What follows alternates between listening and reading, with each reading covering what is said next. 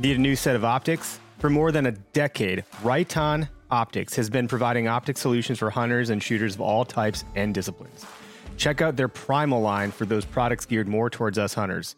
From binoculars and spotting scopes to your basic 3-9 scopes and longer range crossover models, the Primal line from Right On was made for hunters. Learn more at rightonoptics.com. That's Right On, RITON optics.com. What does motion sound like? With Kizikans free shoes, it sounds a little something like this. Experience the magic of motion. Get a free pair of socks with your first order at kizik.com/socks. Hey folks, real quick before we get into this week's episode, I wanted to take a quick moment to say thanks so much for the reviews that have come through on iTunes. We appreciate those a whole bunch. If you haven't left one yet and you like the show, we'd love to hear back from you on iTunes, or you can head over to Instagram, click on the link in our bio, and that'll take you to the right place too. Additionally, wanted to make another mention about our Patreon giveaway. If you're a Patreon member, you are going to be entered into the drawing for our June 30th giveaway. As it stands right now, we are going to be doing a giveaway from Venado, Vector Custom Shop, Backwoods Grind Coffee, and Outdoor Addiction Taxidermy, and the Okayest Hunter, as well as we are going to buy something. Where to Hunt is going to buy something. So the money you pay for Patreon is $5 a month. When you sign up for that, we're going to send you a can koozie and a sticker. They're okay. And we're going to take that money and put it right back into buying the stuff that we're going to give away. Right now, your odds are pretty good because we don't have that many members. So if you are one of those members, sorry for promoting this. We're going to decrease your odds if we get more members. But that being said, your odds are still really good. So let's get into this week's episode. And if you're wondering where and or how to sign up for this whole Patreon thing, there is a link in our Instagram bio. I will also share it on our Facebook page for those folks that consume content there also. Where to Hunt podcast. It's okay. Hi, I'm Dan Small, host of Outdoor Wisconsin, and I listen to Where to Hunt. Nah, it's okay. I'm Kurt Geyer with Working Class Bow Hunter. I listen to Where to Hunt podcast, and it's decent. It's all right. Hey, this is Bud Fisher with Catching Deers, and I think the Where to Hunt podcast is all right.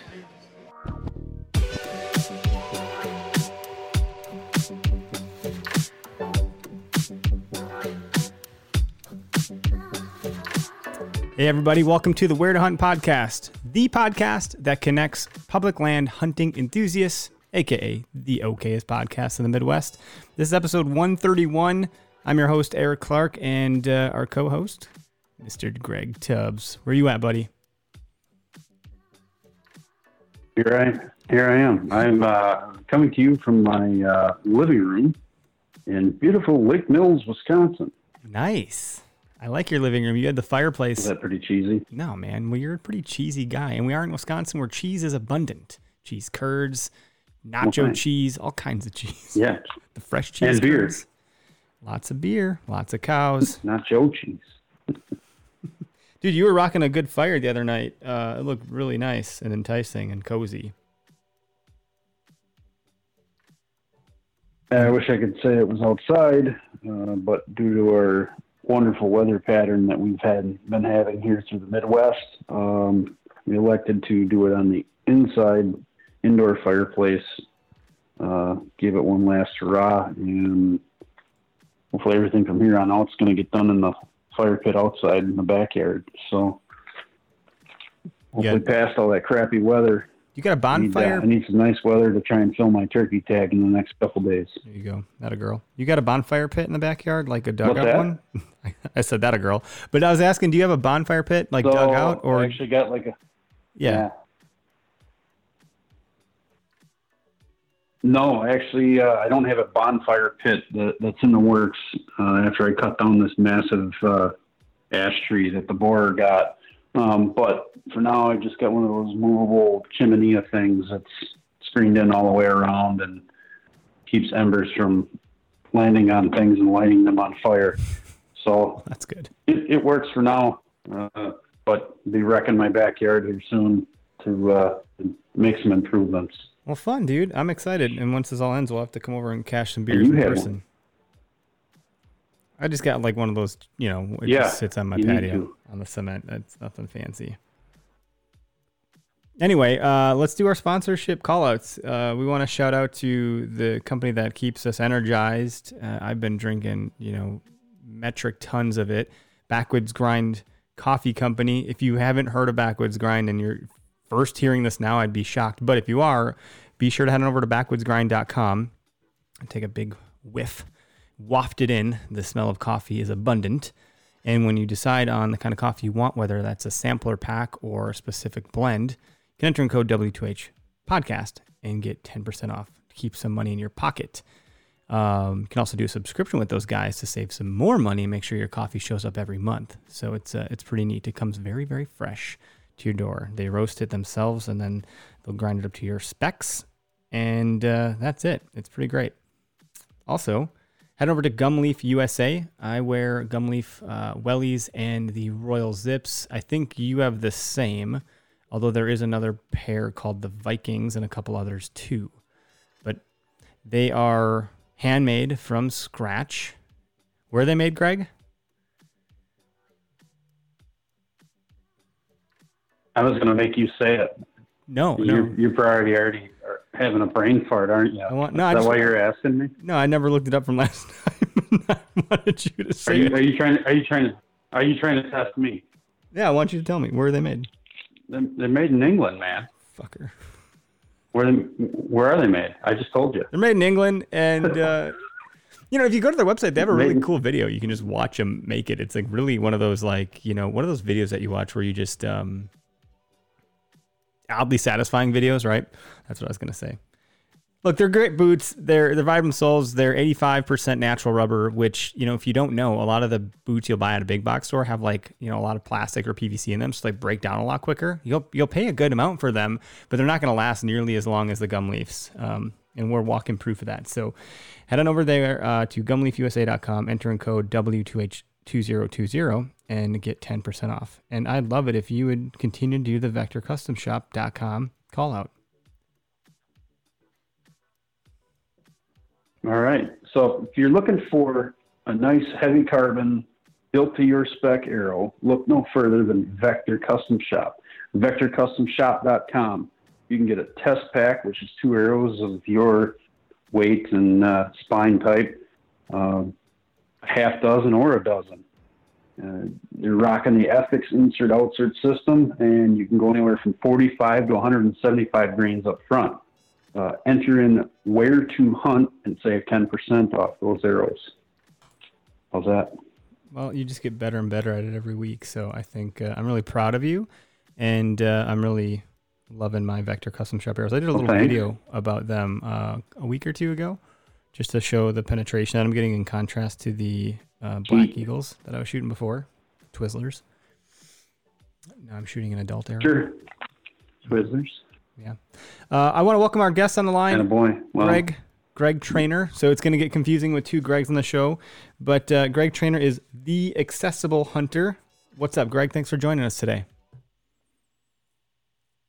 Hey, thank you so much for having me on. It's a pleasure to be here tonight and talk with you guys. I really appreciate it. Hey, we're happy that you're taking time out of your schedule and day to be here. Why don't you take a second, tell the audience, who you are and where you're from, and what do you like to hunt, public land, private land? What do you like to shoot? And then we'll kind of go from there. Sure. My name's Greg Traynor. I'm from Pittsburgh, Pennsylvania, and I grew up hunting mostly white-tailed deer and turkey, a little bit of small game. Those are probably my favorites. I like to hunt deer and turkey. Right now is our spring turkey season.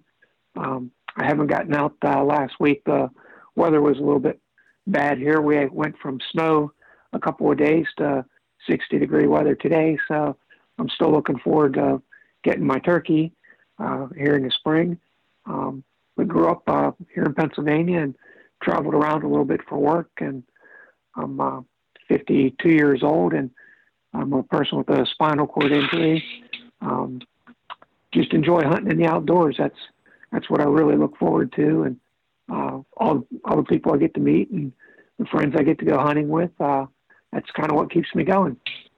That's good to hear. Pennsylvania. I just talked to someone from New York like minutes before we jumped on here. They said it's snowing. Is it snowing over by you too? It was snowing Friday and Saturday, and it was cold this morning, but no snow. The sun's out. It's kind of a nice day today, but for 2 days it was just crazy weather here. Man, this whole spring transition and COVID stuff is just a tricky time to do anything. But have you gotten out and done some turkey hunting, through all of this? I have not. I've been really abundantly cautious with the COVID-19. I've kind of stayed inside and really we're only doing some shopping for groceries, that kind of thing. But the itch is really getting to me, and I think if I just kind of go out next week by myself, the weather's going to be good. And we do some public land hunting. We got some great state game lands here in southwestern PA, and I think I'm going to get out and do a little bit of hunting regardless, and not try to be around anybody. But I haven't been out yet, but it's really got me going now that the weather's getting a little bit better here. I definitely need to get out and get in a ground blind and see if I can call one in. That's exciting. That's super cool. So let's, I don't know, I'd like to just kind of dive right in and unpack some things. As the accessible hunter, why don't you tell us a little bit about, you said you got a spinal cord injury around 21 years ago, which is interesting to think about. You just shared your age. I'm 34. So, that'd have been 3-4 years ago if that were me. And just thinking about how you would navigate that. So like, what was that like, and how fast did you kind of go to the mindset of I'm still going to do what I love? What was that transition like for you? Well, unfortunately, when I had my injury, I was 31, and I've always been kind of a type A personality. I've, been pretty athletic growing up, and I kind of have a pretty strong mindset whenever I set my mind to something, but nothing could have prepared me for the injury. I was living actually in Massachusetts on Cape Cod, and it was a diving accident. I was in waist deep water on a lake, and I thought I dove out and must have just dove down and hit my head, and I broke my neck at the C4 or 5 level, which basically paralyzed me from my chest down. And I didn't have any arm movement at the time, and they life flighted me to Boston to Brigham and Women's Hospital. And I had 2 surgeries on my neck and a cage put around it, and basically was in an induced coma in Boston for a month. And I don't really remember any of that time in Boston, Brigham and Women's, but my family transferred me down to Shepherd Center in Atlanta, Georgia, which is a specialty spinal cord injury hospital. And that was probably the best decision that anybody could make for me, because Shepherd Center really understands spinal cord injury, and they gave me a lot of the tools to cope with my injury and to show me that, I could still be successful and still be able to do the things that I wanted to do. I just had to do it a different way. And it took me a long time to get physically strong enough to want to go hunting again. And actually, it took me a long time to get mentally strong enough again. But whenever I was at Shepherd, one of the first things they did was they kind of did an interview with me and found out what my likes and interests were. And I told them I was a really big bow hunter. I had been bow hunting since I was 15 years old, and that was a passion of mine. And he kind of said, well, we do a lot of target shooting. You can still go hunting again. And they took me down to the gymnasium and showed me some adaptive equipment and different mounts and a trigger activator that was kind of made like a Gatling gun. I don't know if you guys are familiar with it. It's a BMF trigger activator. A gentleman named Norman York made it, and he donated a bunch to Shepherd Center, and they got me shooting a 22 using it. And after I figured out that I could still go hunting again and still do things differently, I kind of started developing a plan that, maybe things would be all right. I wasn't really ready to hear it at the time that, hey, I want to go hunting next week. But that stuck in the back of my mind for a while that, I could still get out in the outdoors and still do things. It just took me a little bit of time to get strong enough to do it. The mental part of that must have been, I would imagine, the hardest part. You got to make up your mind before you can get your body to do anything. That would be really challenging. But we talked about, a little bit. Oh, go ahead. Yeah, please. Oh, you do have a choice, but really you don't. I mean, everybody has good days and bad days. Before my spinal cord injury, I had good days and bad days too. And, you have to find a way to push forward. And I know that sounds like a cliche, but one of the things I learned at Shepherd Center really early was to find one thing every day to be thankful for and to concentrate on the positive. And heck, not to lie, some days it was we were having Cheerios for breakfast instead of scrambled eggs. You have to search for things to be thankful for. But I think attitude goes a long way. And if you can see the better part of things and not always concentrate on the negative, I think you're better off and can, move forward with things. That's a good, I believe in the quote, Colin Powell said, optimism is a perpetual force multiplier, or perpetual optimism is a force multiplier. I believe in, if you think optimistically about something, the outcome automatically is already in your favor versus thinking pessimistically about something. I have to imagine you need to be some sort of eternal optimist, to get through some of that stuff. But what did life start to look like, beyond the mental transition? Like, how did you start to figure things out? I wouldn't even know where to go. And we're talking about a time frame, mind you, this is, 20-ish years ago. Things were much different then, right? The iPhone didn't come out until 2008. We're still talking about, the early 2000s. It was definitely a different time, and technology really was in its infancy as far as spinal cord injury. To give you an example, like home controls, like how you turn on your lights or answer your phone and things. Shepherd Center was, state-of-the-art hospital specializing in spinal cord injuries, and they recommended a computer system to control my home. Well, that computer system was called Multimedia Max, and it cost $15,000 to control lights and to make phone calls and things like that. Well, now, Amazon Alexa does all that for $99 and works extremely well, so much better than Max ever did. So the type of technology that we had was just different, but Shepherd gave me a really good starting point that there was a lot of different ways to do things. And then after my injury, and I sold my house on the Cape and I moved back to Pennsylvania to be closer to family, I decided after I got a little bit stronger to go back to school, and I got my master's in rehabilitation counseling and assistive technology from the University of Pittsburgh. So I was able to keep up with different ways of doing things to use technology to my favor. And then I started thinking about hunting again and different ways to do that. And I contacted Buckmasters, their disabled hunting foundation, and they actually sent me a really simple mount, and they sent me a Horton crossbow, and that was back in 2010, and that started me on hunting again. I was able to use the BMF trigger activator that I had seen at Shepherd Center. That stuck in my head that's how I'm going to pull the trigger, is using my arm and using my wrist to bump that trigger.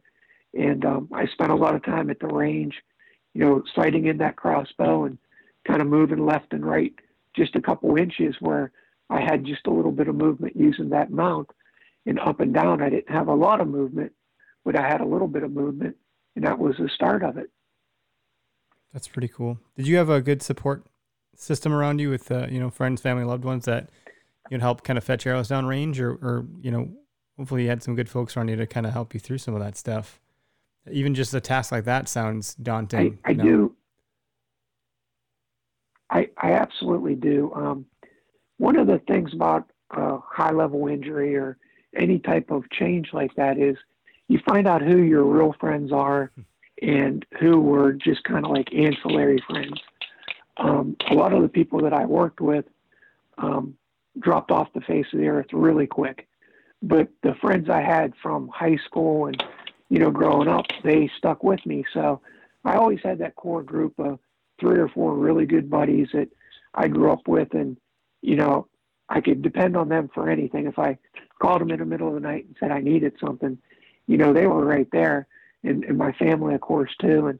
And when the chips are down, you really find out who has your back and who doesn't. And I was fortunate that I have really good friends and family that basically, helped me and enabled me to go on crazy adventures and to be able to travel and go hunting. And I met some really good people that have foundations that take people hunting as well. And when I was really newly injured, I relied on them for a lot of advice and how to do things. And then I would adapt that technology and kind of make it my own and make things a little bit better so that it worked better for me. But yeah, I'm fortunate. I'm definitely blessed with a good support system. That's good to hear.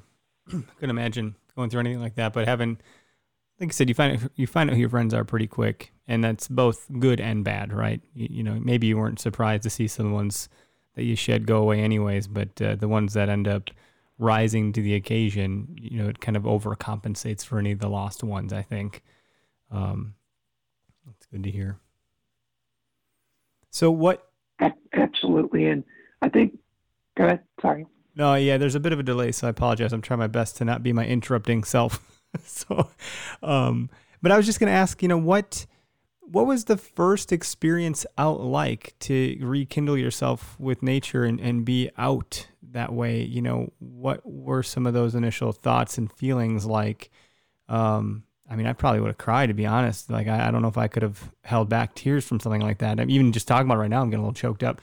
I'm almost there. Hearing your story already has gotten me kind of thinking through things. Maybe talk a little bit about that. Sure. One of the first things you have to think about is access to the outdoors. And I'm a high-level quadriplegic, and I'm using a power chair. So people that are in manual chairs might have a little bit of a different experience. I'm just talking about myself. Using a power chair, you have to really kind of be careful where you go. The chair itself weighs like 400 pounds, and they're not made for the outdoors. Nature's not ADA accessible. We always laugh and joke, me and my buddies, and say that. And at the time, whenever I first started hunting, you didn't have your action track chairs, your track fabs. You didn't have the outdoor wheelchairs. So I had to basically hunt on the fringes. I hunted basically in people's backyards or kind of urban or suburban areas where I had friends that had some property, and they said, hey, we have some deer coming in at the end of the property. Why don't you do that? So I was rolling down through people's driveways and across their lawns and setting up ground blinds and going out for short periods of time and hunting that way and gaining a little bit of success doing that. And there was also a group in Pittsburgh, Whitetail Management, and one of my first successful hunts was in a cemetery, believe it or not. And we had a good time. I was able to get a really nice 8-point in a doe with those guys, and that was my first successful hunt. Was in a cemetery in Pittsburgh, close to a children's hospital in the city. So it was kind of a wild time, and just a great group of guys. And you wouldn't think you would have that much fun in the city, Yeah, that's cool. We just did an episode on suburban hunting a couple weeks back. And I think you mentioned that you actually did some hunting in Wisconsin. Which group got you out in our neck of the woods all the way from Pittsburgh? That was UFTA, the United Federation for Disabled Archers. And those guys were actually the first time I went out of state on a hunt after my spinal cord injury. We hunted at a camp up near Madison, and those guys could not do enough for us. My brother John and I drove up, and it was a great experience. It was super cold, but I was so excited to go out and get a chance at some of the bigger deer. Wisconsin, you guys are known for some big bucks, and we had a really good time, and they fed us well, and I got to meet, a lot of people that had, disabilities of different forms, and they treated me really well. So that's a great organization, probably close to you guys. Yeah, I'm hearing about them from you for the first time. I'm not sure, Greg, have you heard of any organizations like that? I know you're close from Madison, actually. I have not, but I think, yeah, I know Wings Over Wisconsin does something like they had something on Larry Smith Outdoors not too long ago, maybe a year or two ago, that they were showing off the track chairs to get disabled hunters out. And I know our DNR in some of the areas around me here has been pushing to try and put together a few areas for disabled hunters, over duck ponds and things like that. So little at a time, if we get more and more people involved with it, then we could see that become, those ideas come to fruition. I hunt some property over, it's a low lake unit in the Kettle Moraine here in Wisconsin. I haven't hunted there in a little while, but they have some public properties out that way. And I know there's, some disabled access out there because I doing some scouting and exploring, and I was like, oh, look at this. This is great. There's like a whole path out there, and there's like a blind that's, built out of wood and stuff like that. And that's what it's for. And I know a buddy of mine that I lost touch with now, but when I was in college, he's a big hunter, in a wheelchair, and he talked about going on a lot of different hunts. And there's even certain times when he can go on hunts to make sure that he's getting that access that he needs and hopefully getting eyes on, game, which is pretty cool. I think a lot of people that are newly injured or trying hunting for the first time with a disability will go on group hunts. And it's a great experience because people have so many things figured out for you, and they can kind of guide you. And then after you get your feet wet and kind of experience a few hunts, then you want to do things on your own or maybe with friends and family like you used to do. And I know here in Pennsylvania with its state game lands, they have access that is wheelchair accessible, and is the hunting population gains, gets older, and the Game Commission really tries to keep people hunting. I think they're improving access not only for people in wheelchairs, but older hunters as well that can't go as far into the woods and want to hunt out of accessible blinds. And I think the Game Commissions are doing a lot better job than they ever did. That's pretty cool. That follows the R3 movement a little bit. The recruit, reactivate and retain. That probably falls under the reactivate and retain side of things. And recruit too. Hey, you can go hunt. Here's some areas. That's a good point. It's good to hear that they're doing a good job. Greg? Absolutely.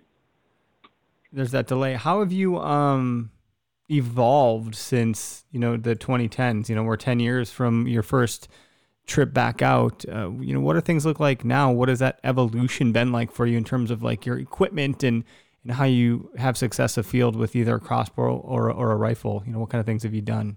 Speaking about equipment and the evolution of that equipment, I want to take a second for The Shot of the Week.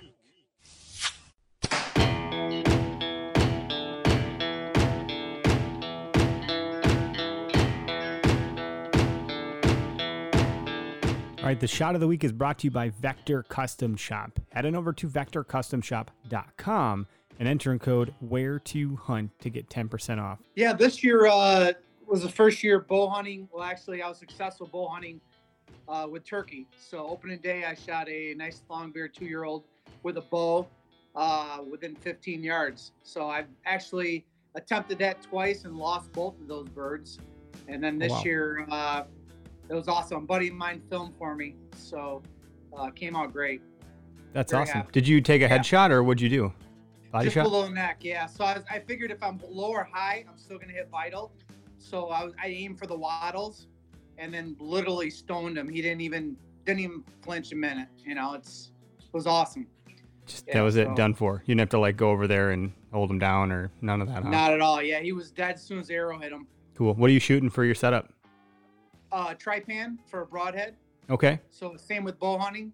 or same with deer hunting. So the Tri-Pan has worked great. I've used that ever since I think it first came out. I used to be this standard 2-blade Rage, and I went to the Tri-Pan, and literally all the deer I've shot with that in the last 5 years, 4 or 5 years, haven't left my sight. All right, let's get back into the interview. Thanks so much for the shot of the week. If you enjoy that segment, let me know if you want to be featured. If you got something to say, we'd be happy to hear it. Drop us a message. You can do that through Facebook Messenger, Instagram Messenger, or you can send us an email from our website. Sure. I started off with the simple mount from Buckmasters, which was basically a stick that was holding my crossbow, and I attached it to my wheelchair, and I had a little bit of left and right movement. And a buddy of mine, he and I developed a different mount, and he welded it up for me. We kind of designed it that it would hold either my rifle, my crossbow, or my shotgun. And I was using the BMF trigger activator.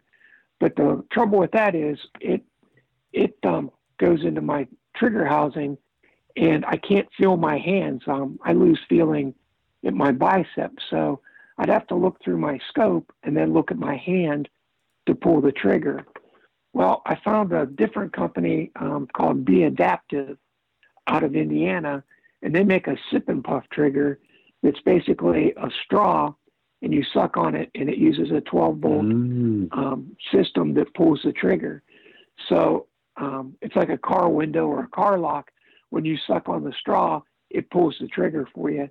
And that gave me a lot more control with rifle hunting, where you have to be a lot more precise. I still use the BMF trigger activator for my shotgun because I can kind of, pull it a little bit. But I use the sip and puff for my rifle.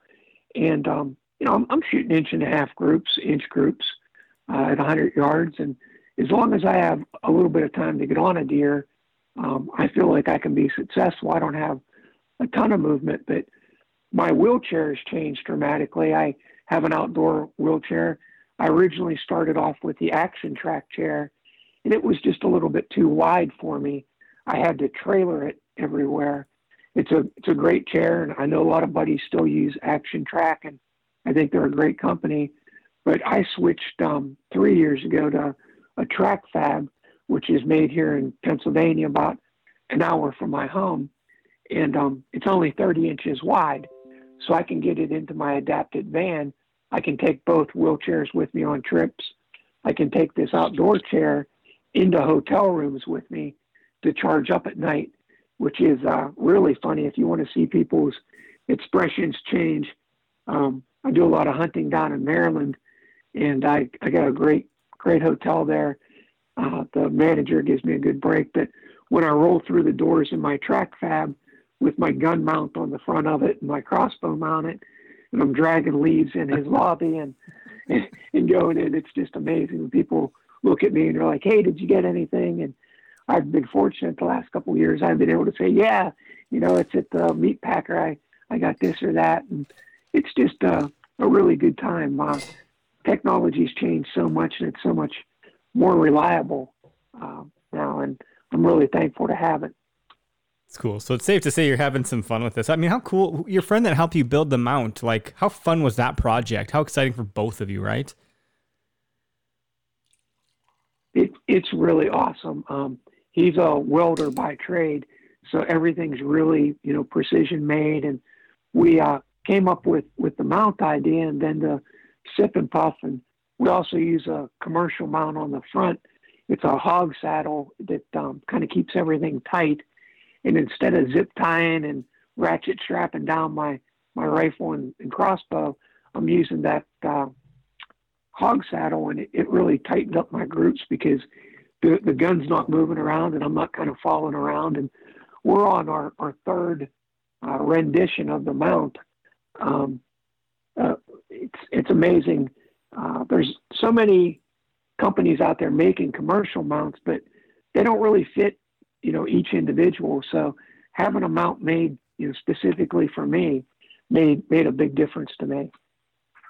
And have you, I have to imagine as you've encountered. I can imagine it go ahead, sets your Go ahead, Tubbs. Thank you.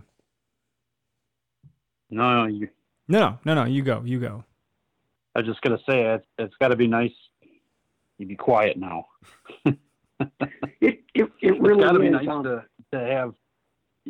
Yeah, to be able to set your eye relief, or get the correct eye relief. It's a custom mount just for you, and all you got to do is probably pull it right up to you, and it's right there. Not a whole lot of jockeying around to get things where it needs to go. My chin falls right at the end of the mount, the end of the stock, and it's almost perfect alignment. But you can tell you're a shooter, Greg, because you mentioned eye relief, and that's one of the big issues. If that scope's not mounted right for me, a lot of times I'll have to modify the stock using like an AR stock. Makes a big difference that I can shorten it. But that's one of the big challenges for people with disabilities is getting good eye relief. And I stumbled upon Tacticams this year. I don't know if you guys are familiar with them or not. But a buddy of mine is I've heard of him. He's completely blind, and he recommended that I use the Tacticam. They're filmed through the scope, and it can connect to my iPhone. And then, eye relief's not so much of a problem. I can still see everything going on in the scope. And it uses just a remote control, one button. So I'm even able to record my own hunts now using the Tacticams and get, the eye relief that I couldn't get before on all the different guns. My shotguns are a little bit of a problem. I don't get the full sight picture. But I use it for turkey and pheasant. So it's not, that big of a deal, the eye relief on it anyway, but I'm learning as I go for eye relief. That's a big issue. Man, there's so much to consider. Pheasant There's so many has got to be an interesting challenge. You first, Greg. There's a local gun club. There's a local gun club that puts on a pheasant hunt for people with disabilities every year, and they actually put the birds out and kind of put them to sleep by tucking their head under their wing, and then they'll have the dog there. Yep. And when the dog points, then they kind of release the bird, and it gives guys like me an opportunity to get a couple of shots. I probably shoot a box of shells, but I come home with 3 pheasants, and I think that's just the greatest thing in the world. If I can get a couple of shots, and I'm happy whether I miss. If it's a clean miss, I'm happy. I definitely don't want to wound anything. But as long as I'm out there shooting, I'm having a good time, Yeah, with your limited range of motion, I got to believe that's got to be a really great feeling to be able to take a bird down like a pheasant. It's definitely a challenge, and I enjoy hunting out of a ground blind and getting set up for deer and turkey where I'm almost sitting in ambush where I've got 10 or 12 yards one way or the other, and then I can tilt my chair using the recline feature on it. About every 20 minutes or so, I have to recline my chair so that I get pressure off my bottom. Otherwise, I'd get a sore.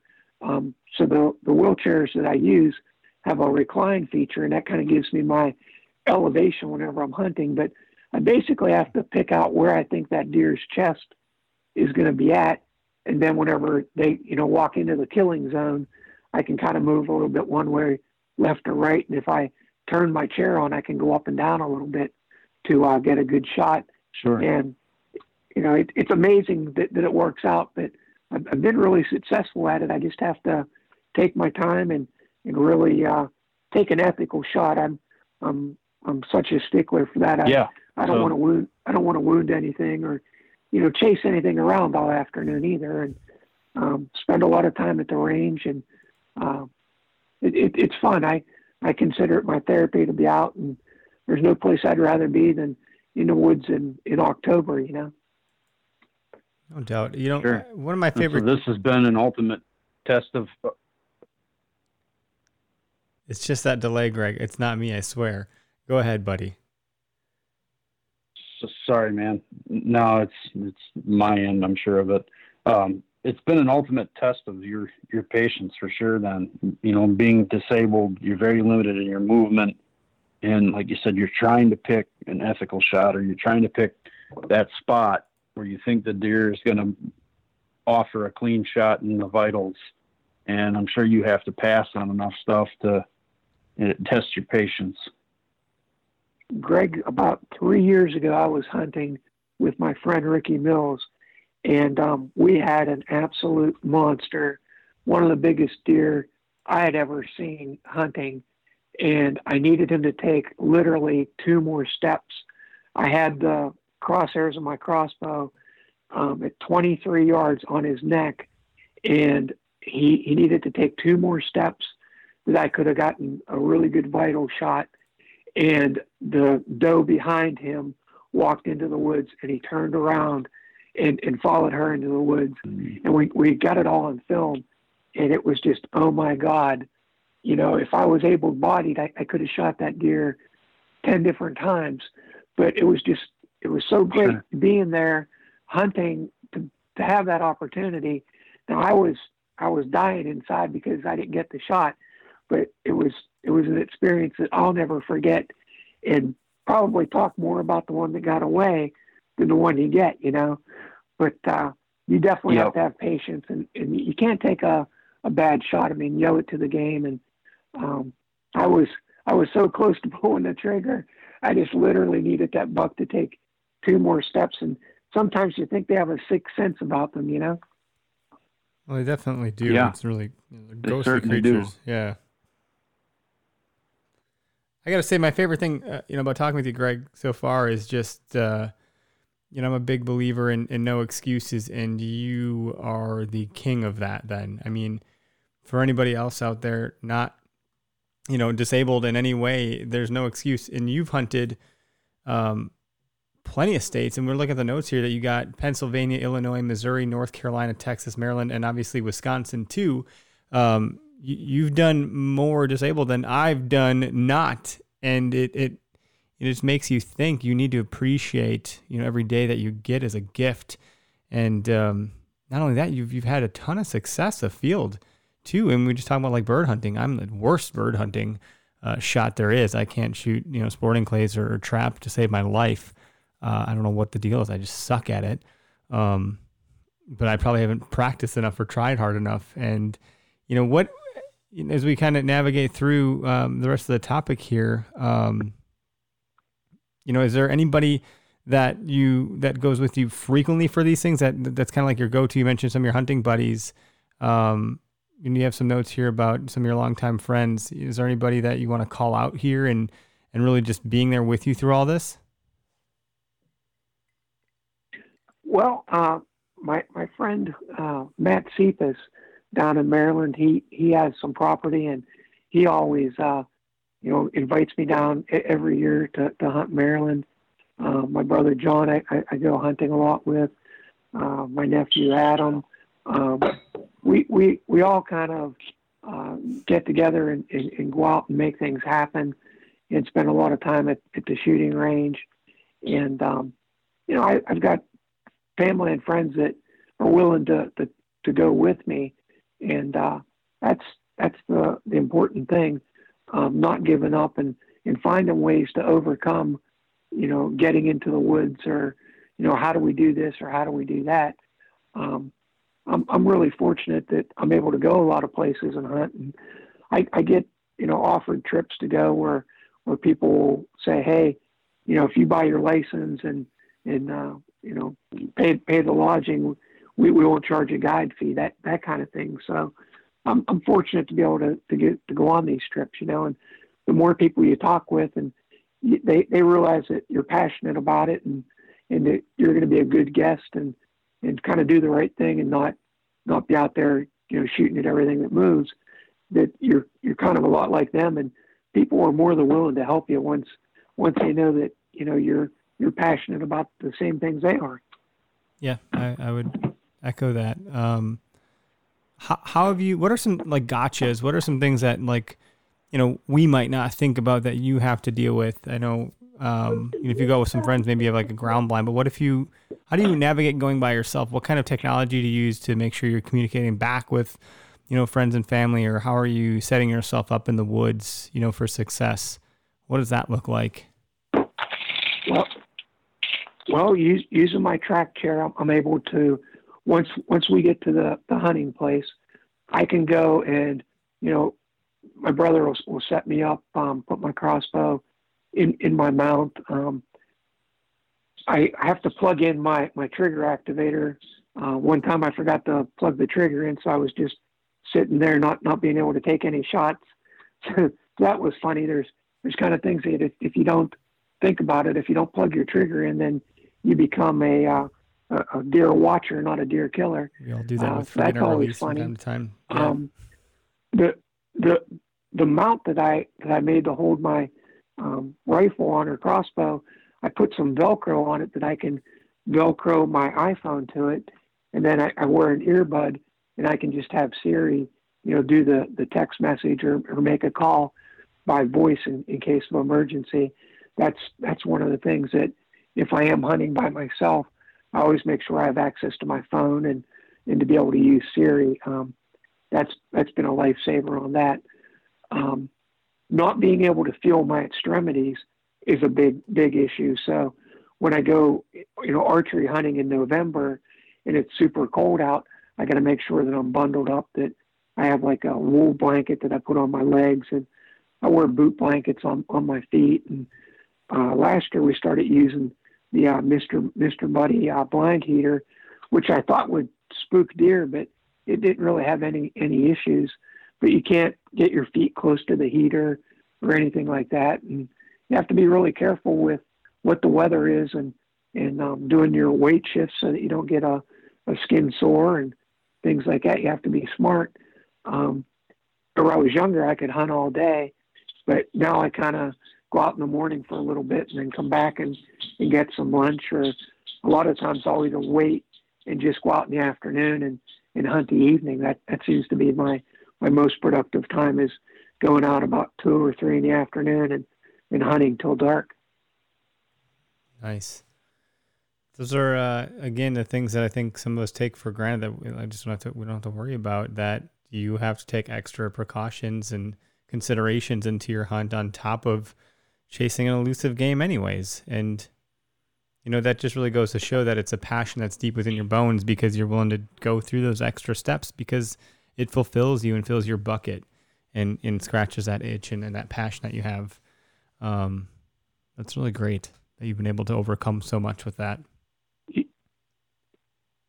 You definitely have to have a good plan, and that, involves just leaving the house, whether you're going for an overnight or you're going for a week. There's a lot of medical issues that I have to take, supplies with me for that kind of thing, and wheelchair chargers and, extension cords to plug the chargers in, and you have to have an adapted van to be able to take the wheelchairs. And there is so much planning that goes into it, but that's half the fun. Mm-hmm. Even as an able-bodied hunter, I think when you're planning a big trip, you always make a hunting list and make sure you don't forget your shells and your license and, that kind of thing. There's just a few more things that you have to remember to take with you, but they are important. And some things you can buy at a local pharmacy or a local Rite Aid, but other things you want to make sure you have with you. And if it's really important, make sure you have two. Yeah, I think that's definitely part of it for everybody. The anticipation and the prepping and planning.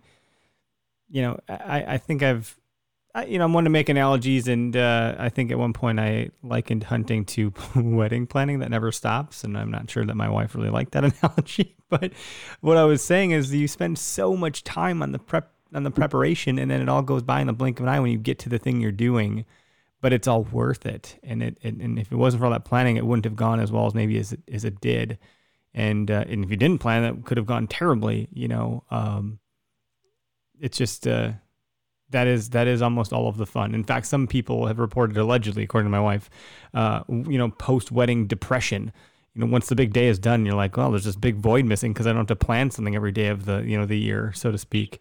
So for us as hunters, we always get something to plan. There's always one more hunt to go on and plan for the next one. Yeah, that's cool. Greg and I are quasi starting to plan for an elk hunt, I think. Right, Greg?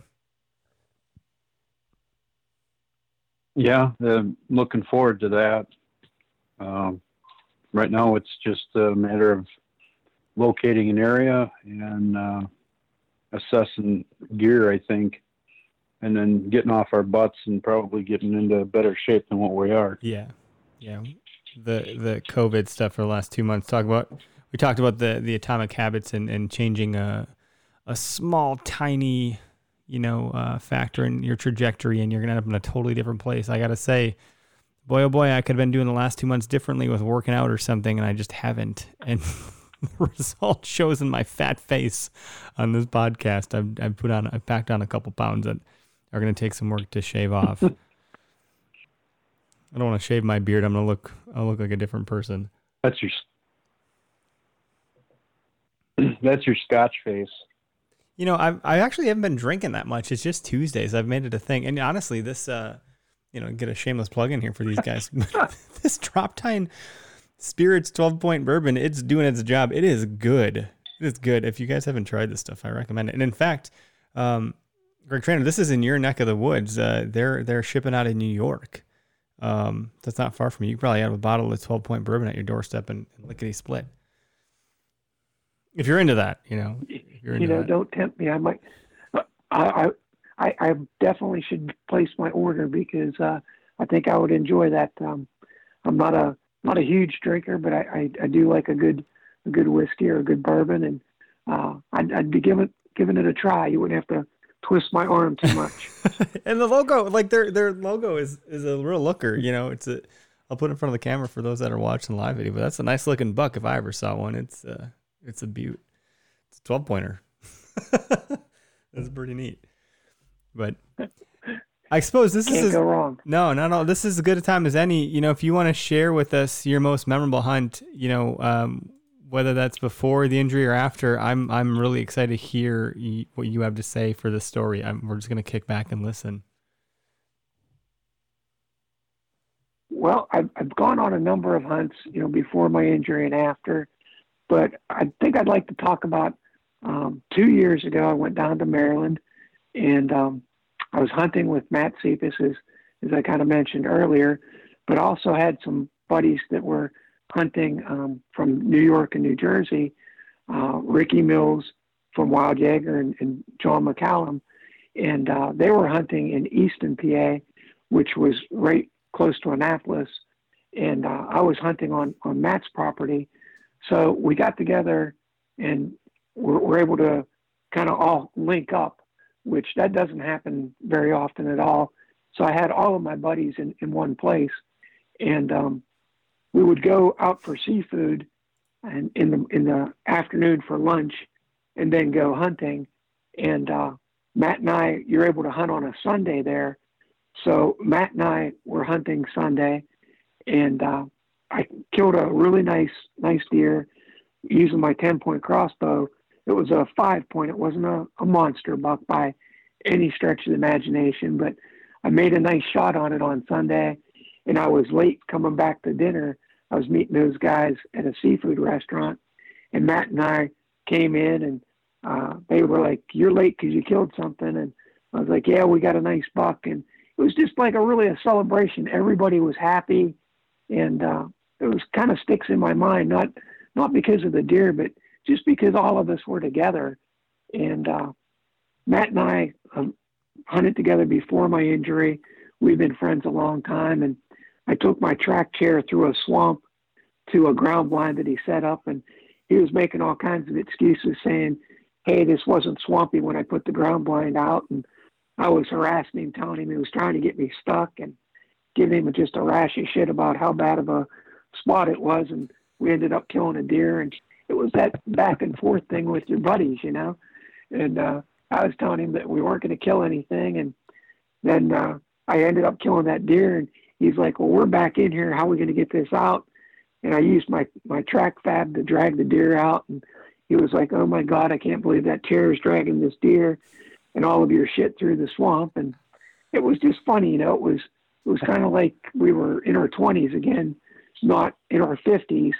It was funny. So I've got a lot of memorable hunts, but that was one that sticks in my memory. And then Matt sent me a picture of me and the deer in front of the ground blind, and I got it here on my wall, and I'm looking at it. So it's a memorable hunt that you hunt with, friends and family, and it was a good time. So that's the one I'd like to talk about tonight, I guess.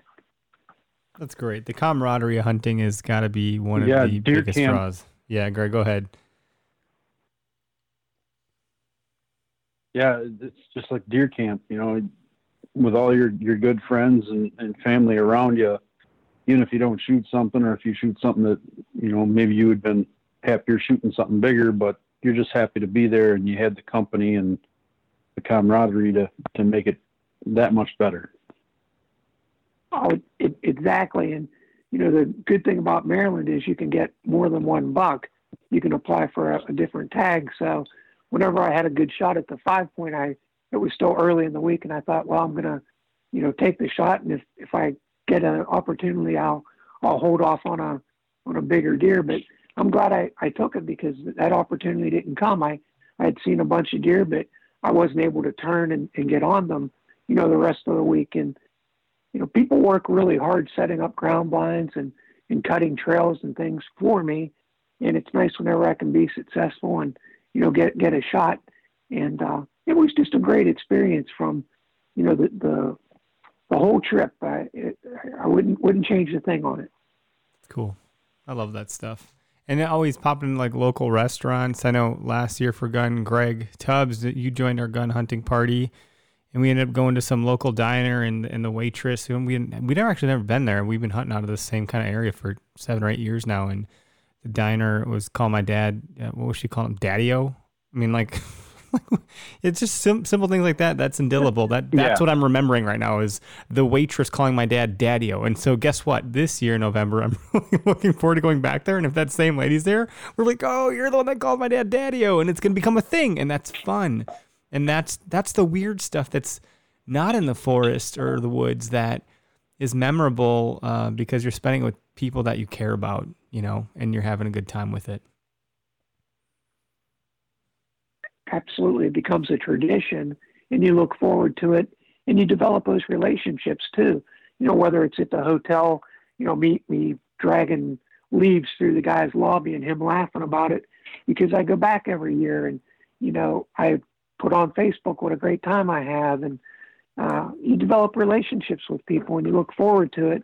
And if that same waitress is there, you're going to give her a good tip, and she's going to, laugh about calling you Daddy-o and say, yeah, I remember you guys. And it'll be a really good time. I'm hoping she is still there for you.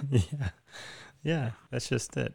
So that's cool. I'm glad that's what, stood out for you as a memorable hunt. That's great to hear. We need more of that. And honestly, at least here in Wisconsin, gun hunting really kind of brings that out. Bow hunting is a little bit more of a ninja sport. You're kind of going at it alone, and you're really kind of trying to conceal yourself and this and that. And gun hunting is you're going out with the fellas and the group and the fam and, everybody else. It's more of a group effort. And the bow hunting, you might go with like maybe one buddy here and there, but that camaraderie piece is a big deal that people kind of forget sometimes, or don't, maybe it doesn't stand out as much. And it really does usually, but just people don't talk about it as much, I guess. Right. That's cool. That's cool. How do people, we'll wrap up. How do people find you? How do they get in touch? You obviously have a lot to offer, a lot of knowledge to share for anybody that, is going through anything, or had some sort of accident, or they're learning how to, navigate a new lifestyle.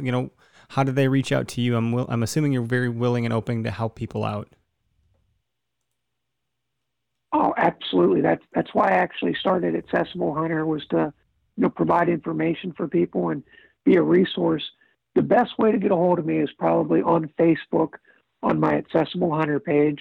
I also have an Instagram page, Accessible Hunter, and a buddy of mine, Mike Hudson, and I started a podcast recently, just a couple episodes, but Accessible Hunter podcast. So anytime you Google Accessible Hunter, I'm probably going to pop up, and I'd be more than willing to, give people my opinion or my ideas. And if I can help anybody get back in the outdoors and to get hunting in it again, that's my passion, and I'd be more than happy to talk with anyone. That's great. I think that's how we linked up, was Instagram, if I'm not mistaken. It could have been Facebook, but I know recently it was Instagram. No, it was definitely Instagram. I've been looking at your grilling pictures. You've been grilling some great steaks. I'm a little jealous of today. That was a heck of a barbecue you were putting on. I am learning. I have really no idea what I'm doing, but it's been really fun to experiment with that thing. And my wife's been very happy with the results. So I guess if she's happy, I'm happy. But it's fun. Thanks for following along. It looks awesome. Greg, Tubbs, when are you going to get a pellet grill?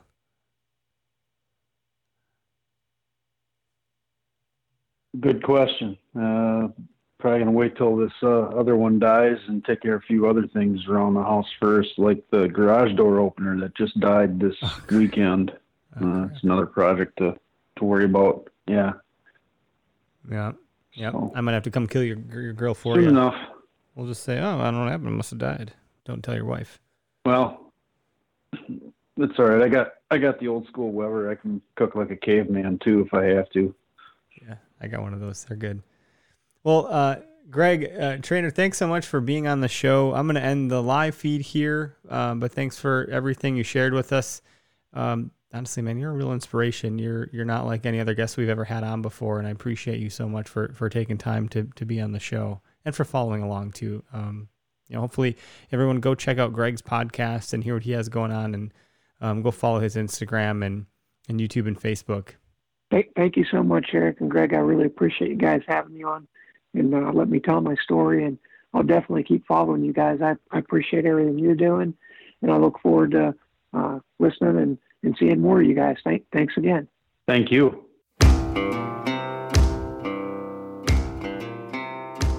All right, welcome to the hunting news segment of this show. This segment is brought to you by eHunter. It stands for Electronic Hunt Resource. They are your go-to site for anything and everything hunting related. eHunter is the last one-stop shop resource you will ever need. You can head on over to eHunt and the letter R.com to check those guys out. Actually leveraging their site a little bit to learn more about the elk hunt that we're planning for 2021. Let's hear what they have to say this week. Hey, Where to Hunt listeners. This is Casey with eHunter again. Once again, appreciate you guys giving us a few minutes here to dump some headlines on you from the last week. First up, we have an incident, or a pair of incidents, from Montana where 2 grizzly bears were euthanized in 1 week for killing livestock. Both of these cases were handled in compliance with the Interagency Grizzly Bear Committee. They've set forth some guidelines. That's actually a U.S. Forest Service committee dedicated to grizzly issues in the West. Interestingly enough, the same committee was in our news recently about their concerns over whether hunting would be a viable solution to the grizzly bear problem out west. So there's that. Another grizzly bear incident in Wyoming, a shed hunter was attacked. He didn't die. He's okay. Wildlife officials handled the scene. May 1st was opening day for shed antler hunting. Out west, they have to be protective of that to give animals space during their winter seasons to not be bothered. There's a legal battle still kind of hanging and in process over elk feeding grounds in Wyoming.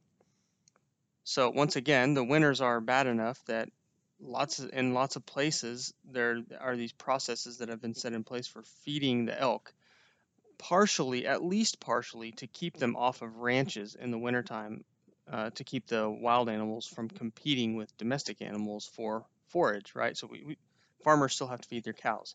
They still have to have something to eat. So government feeds these elk in their winter range to keep them off of farmland. The problem with feeding the wild animals this way is it's a breeding ground for chronic wasting disease. So good informative article there on that process, that legal battle in Wyoming. And last but certainly not least, we're seeing a rise in hunter numbers in the U.S. during the pandemic. It seems that people are becoming more concerned with being able to source their own protein and being outdoors, and lots of statistics associated with that. It's really interesting stuff. So once again, I want to close with this idea that we are open to thoughts, questions, concerns, suggestions, whatever you have to send our way, we would love to hear from you. So engage with us on the website or social media. And thanks again. Take care.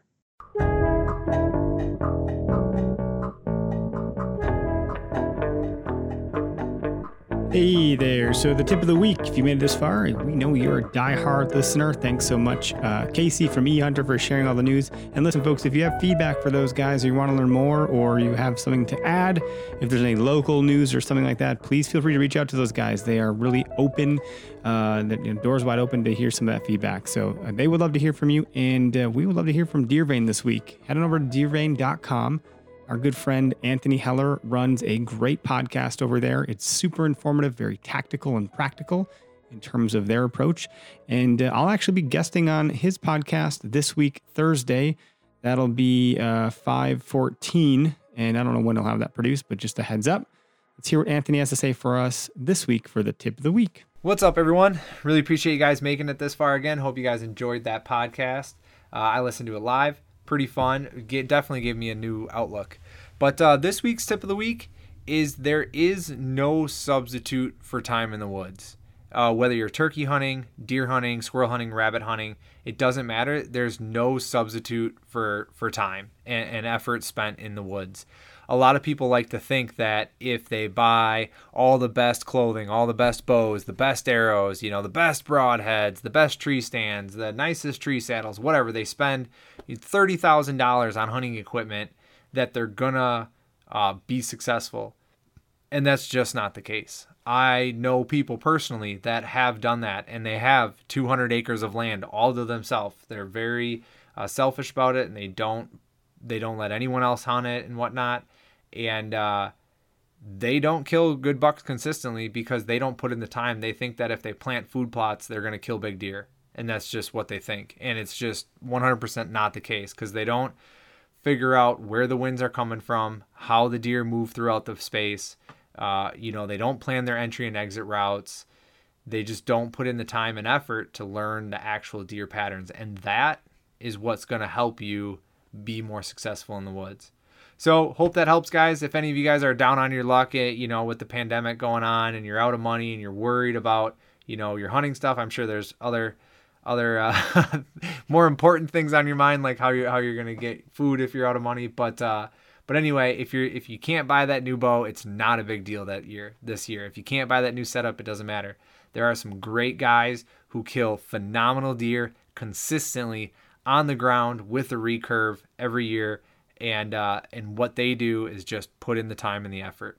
So that's my tip. Hope it helps. Hey, thanks, Anthony. That's a great tip. I definitely agree with that. And it's interesting, I don't have a lot of time. I got 2 kids, a day job, and I, run all this stuff, the podcast and the app, and doing some more with the Okayest Hunter. And there is really no substitute for time. That being said, additionally, you just don't need any of that fancy gear. It's really great. It's shiny. It's beautiful. It's fun. New stuff is really great, and it's definitely exciting, and it can really help. Technology has enabled a lot of us to do more. We obviously just heard all that from Greg Traynor with the Accessible Hunter. But for any newcomer getting into hunting, the advice I always give is buy as much used stuff as you can, or get hand-me-downs, and determine if you even like the sport. And if we all kind of go back to our roots and how we got started, I'm sure we've all killed deer with much less. So just putting that time in is absolutely critical. And if you want to make good use of your time, a shameless plug here, the Where to Hunt app will help ensure that you're less likely to bump another hunter or get bumped by another hunter. Furthermore, making better use of your time outdoors and ensuring that you have a successful and safe hunt. That being said, thanks everybody so much for tuning in. We appreciate your listenership, your patronage, your support, your feedback, all that good stuff. I hope everyone has a great week and you're doing well, staying safe and healthy. Enjoy the rest of your week and hunt public.